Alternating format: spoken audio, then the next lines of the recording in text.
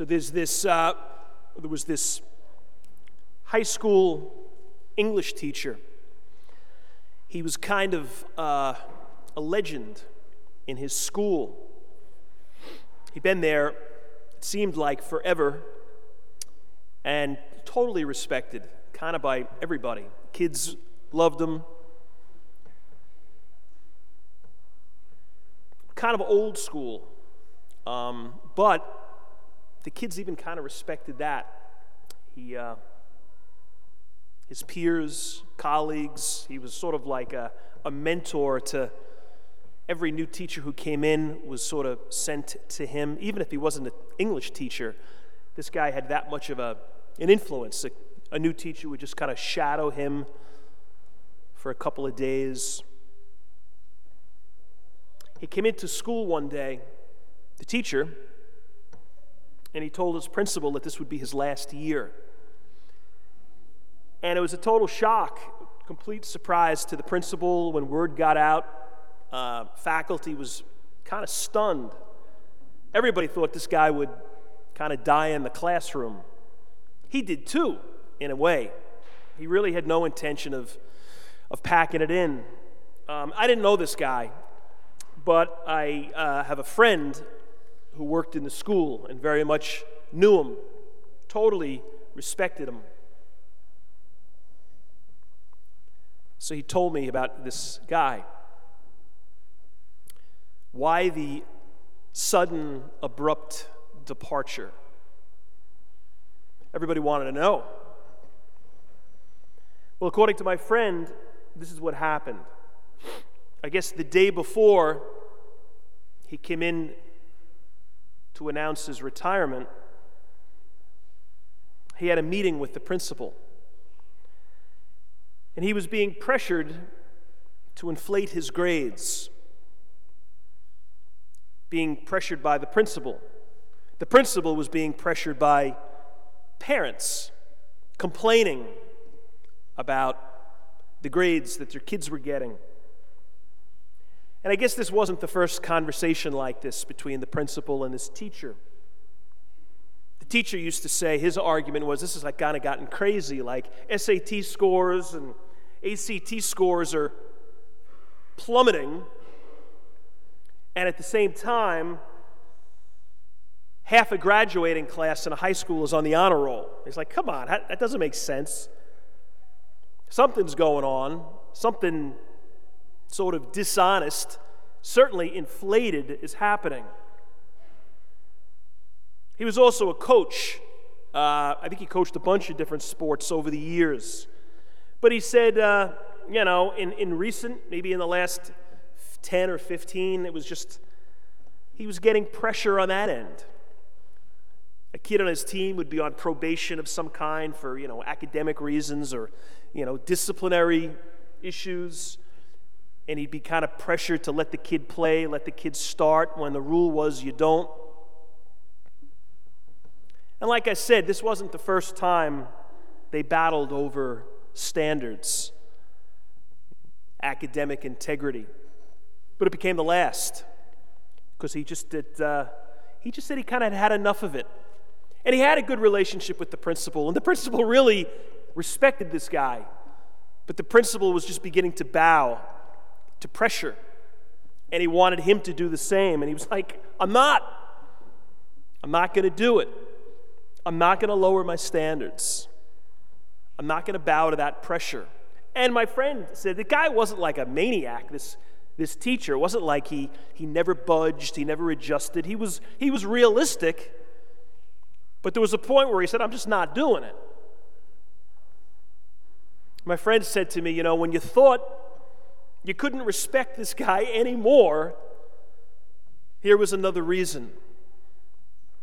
So he told him at the end of the year, I'm done. Now, this guy was closing in on 70. He had a pension coming. His kids were out of the house. So he was in a position to say, no more. So it was certainly easier for him than a 35-year-old with a couple of kids to say, I'm quitting. But everybody respected what this guy did.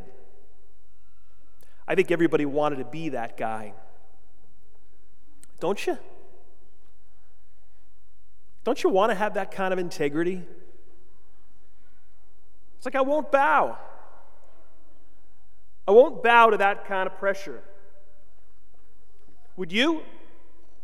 I mean, have we? But I think every time, isn't that what sin is, kind of? It's like when I bow to a different pressure. I'm getting pressure, I know what God wants, and I should be bowing to that, but I go in another direction. And I bow to some other force. This guy wouldn't. Today is kind of an important feast day in the church. I mean, it's not Easter, Christmas big, Pentecost big, but it's kind of an important one. It's called Christ the King. It's always, right now, it's always the Sunday right before the beginning of Advent. It's not even that old a feast. It's only about 100 years old. Not even quite that. Pope Pius XI in 1925 came up with this idea, Christ King.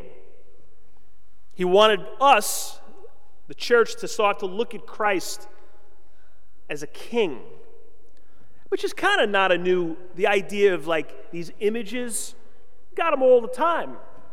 Jesus is the shepherd, he's a light, he's a lamb, he's a lion. It's like different ways of kind of understanding who Jesus is in relation to us. So he goes, I want to talk about this king thing. And it was a very particular reason, very strategic reason why he came up with it. This was October of 1925. 10 months before, Mussolini had just declared himself leader, dictator of Italy. No election. It's like, I'm in charge. You bow to me now, he said to the people of Italy. Throughout Europe in the 20s, secularism was starting to grow. This sort of a nationalistic thing was increasing. I mean, he wasn't on the scene yet, but he was pretty much right around the corner. So this pope said, no. We have one king, and it's not Mussolini. We will not bow to a dictator. Self-proclaimed kings we don't bow to. We bow to Christ. He's the king. He's the only king. There are other people out there that are important, that do matter, that warrant respect, but nobody, no thing more than Christ. So we make him our king. That teacher, he wouldn't bow.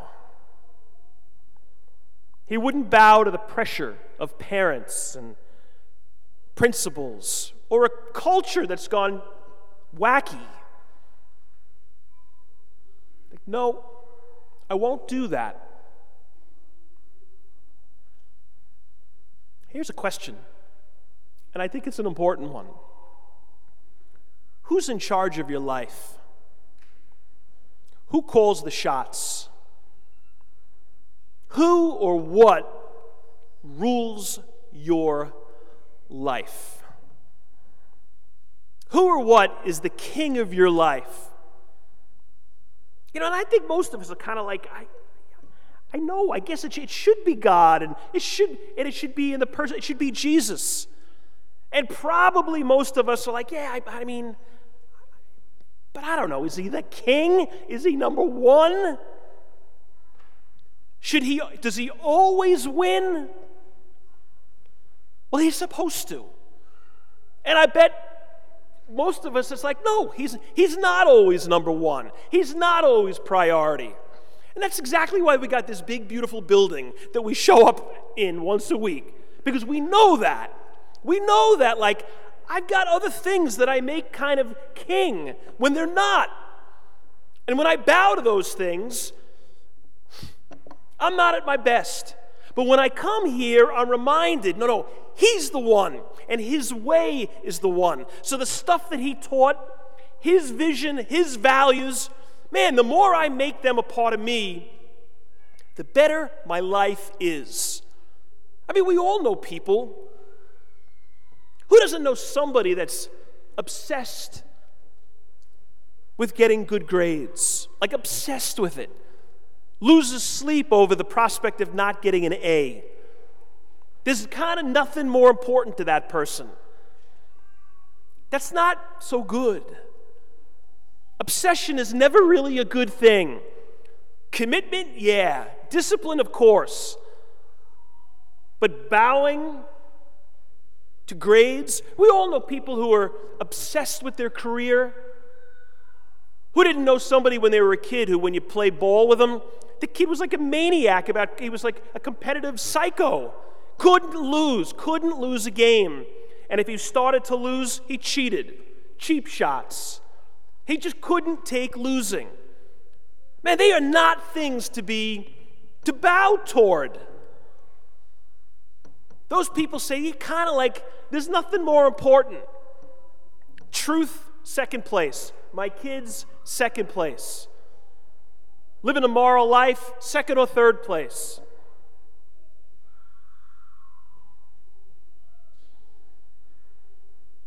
You know, if the king isn't Jesus, then you know what happens eventually? There's a collision. There's a standoff between what Jesus wants and the other thing that we're bowing toward. And we have to choose, like, who's going to win? Who wins? Who gets the nod? Who do I bow to? You know, I was looking this stuff up this week, Christ the King stuff, and I saw this picture, kind of like an art, a painting of Jesus as Christ the King. And I kind of hated it. It looked, to me, ridiculous. He looked like a queen almost. He looked like the Queen of England or something, like just dressed in this craziness. A crown that was like 2 feet high and crazy robes and sitting in this throne. But you could kind of tell it was like what we think, Jesus. There's all of that with this guy in a beard. It was like, there's no way Jesus would be okay with that. That was not the kind of king Jesus saw himself as. So you know what I did? I Googled, I did Christ the King in art. And I got a ton of the same stuff. All these images. All pretty much the same. This king, this royal king. Again, a castle on a throne. Look at the gospel we just read, the gospel we just heard. He's not on a throne, he's on a cross. There's no crown of gold, it's a crown of thorns. There's no royal robes, it's like bloody rags. And then nothing. To make it even more humiliating, eventually he's naked. That's our king. That's the king that we're supposed to bow toward. Remember, I was either last Easter or the Easter before, I was watching this, probably like on the History Channel. It was about crucifixion, the history of crucifying people. It was insane how brutal and violent it was. This one expert historian said that he thinks it was the most painful death ever invented by humankind. Like the most awful, painful death we've ever created was crucifixion, because it was slow. It was agonizing. And that's what our king gets. He dies that way. And the church, on a day when we're celebrating him as a king, gives us this gospel reading. He's on a cross. Think about the guy on the cross. There are two guys on either side of him, but the one who says, help. These two guys, what did they do? They were being crucified. They didn't blow a stop sign and get landed on a cross. These guys must have done something pretty serious, pretty bad. They were not good guys. And one of them says, be with me. And what does Jesus say? I'll see you in heaven today. This is just a different kind of king that we bow to. When I was at St. Anthony's High School, we used to, there was the general office, like any other high school. And at the end of the general office, there was one of the deans of discipline. His office was right there. And he had a couple of chairs right outside his office. So if a kid was sitting in those chairs, you knew he was not having a good day. He was there because he was getting called into the dean for something that he or she had done. You just knew it. They wouldn't be sitting there. So whenever I'd go into the office, I would try to, if the kid was there, I'd always go over. And I'd usually the kid was his head was down, and you could tell the kid was upset and scared. And so I'd go over, and I'd sit down next to the kid, and the kid would kind of look up at me like, sort of, what are you doing here? And I'd just say, hey, what happened? And they'd tell me.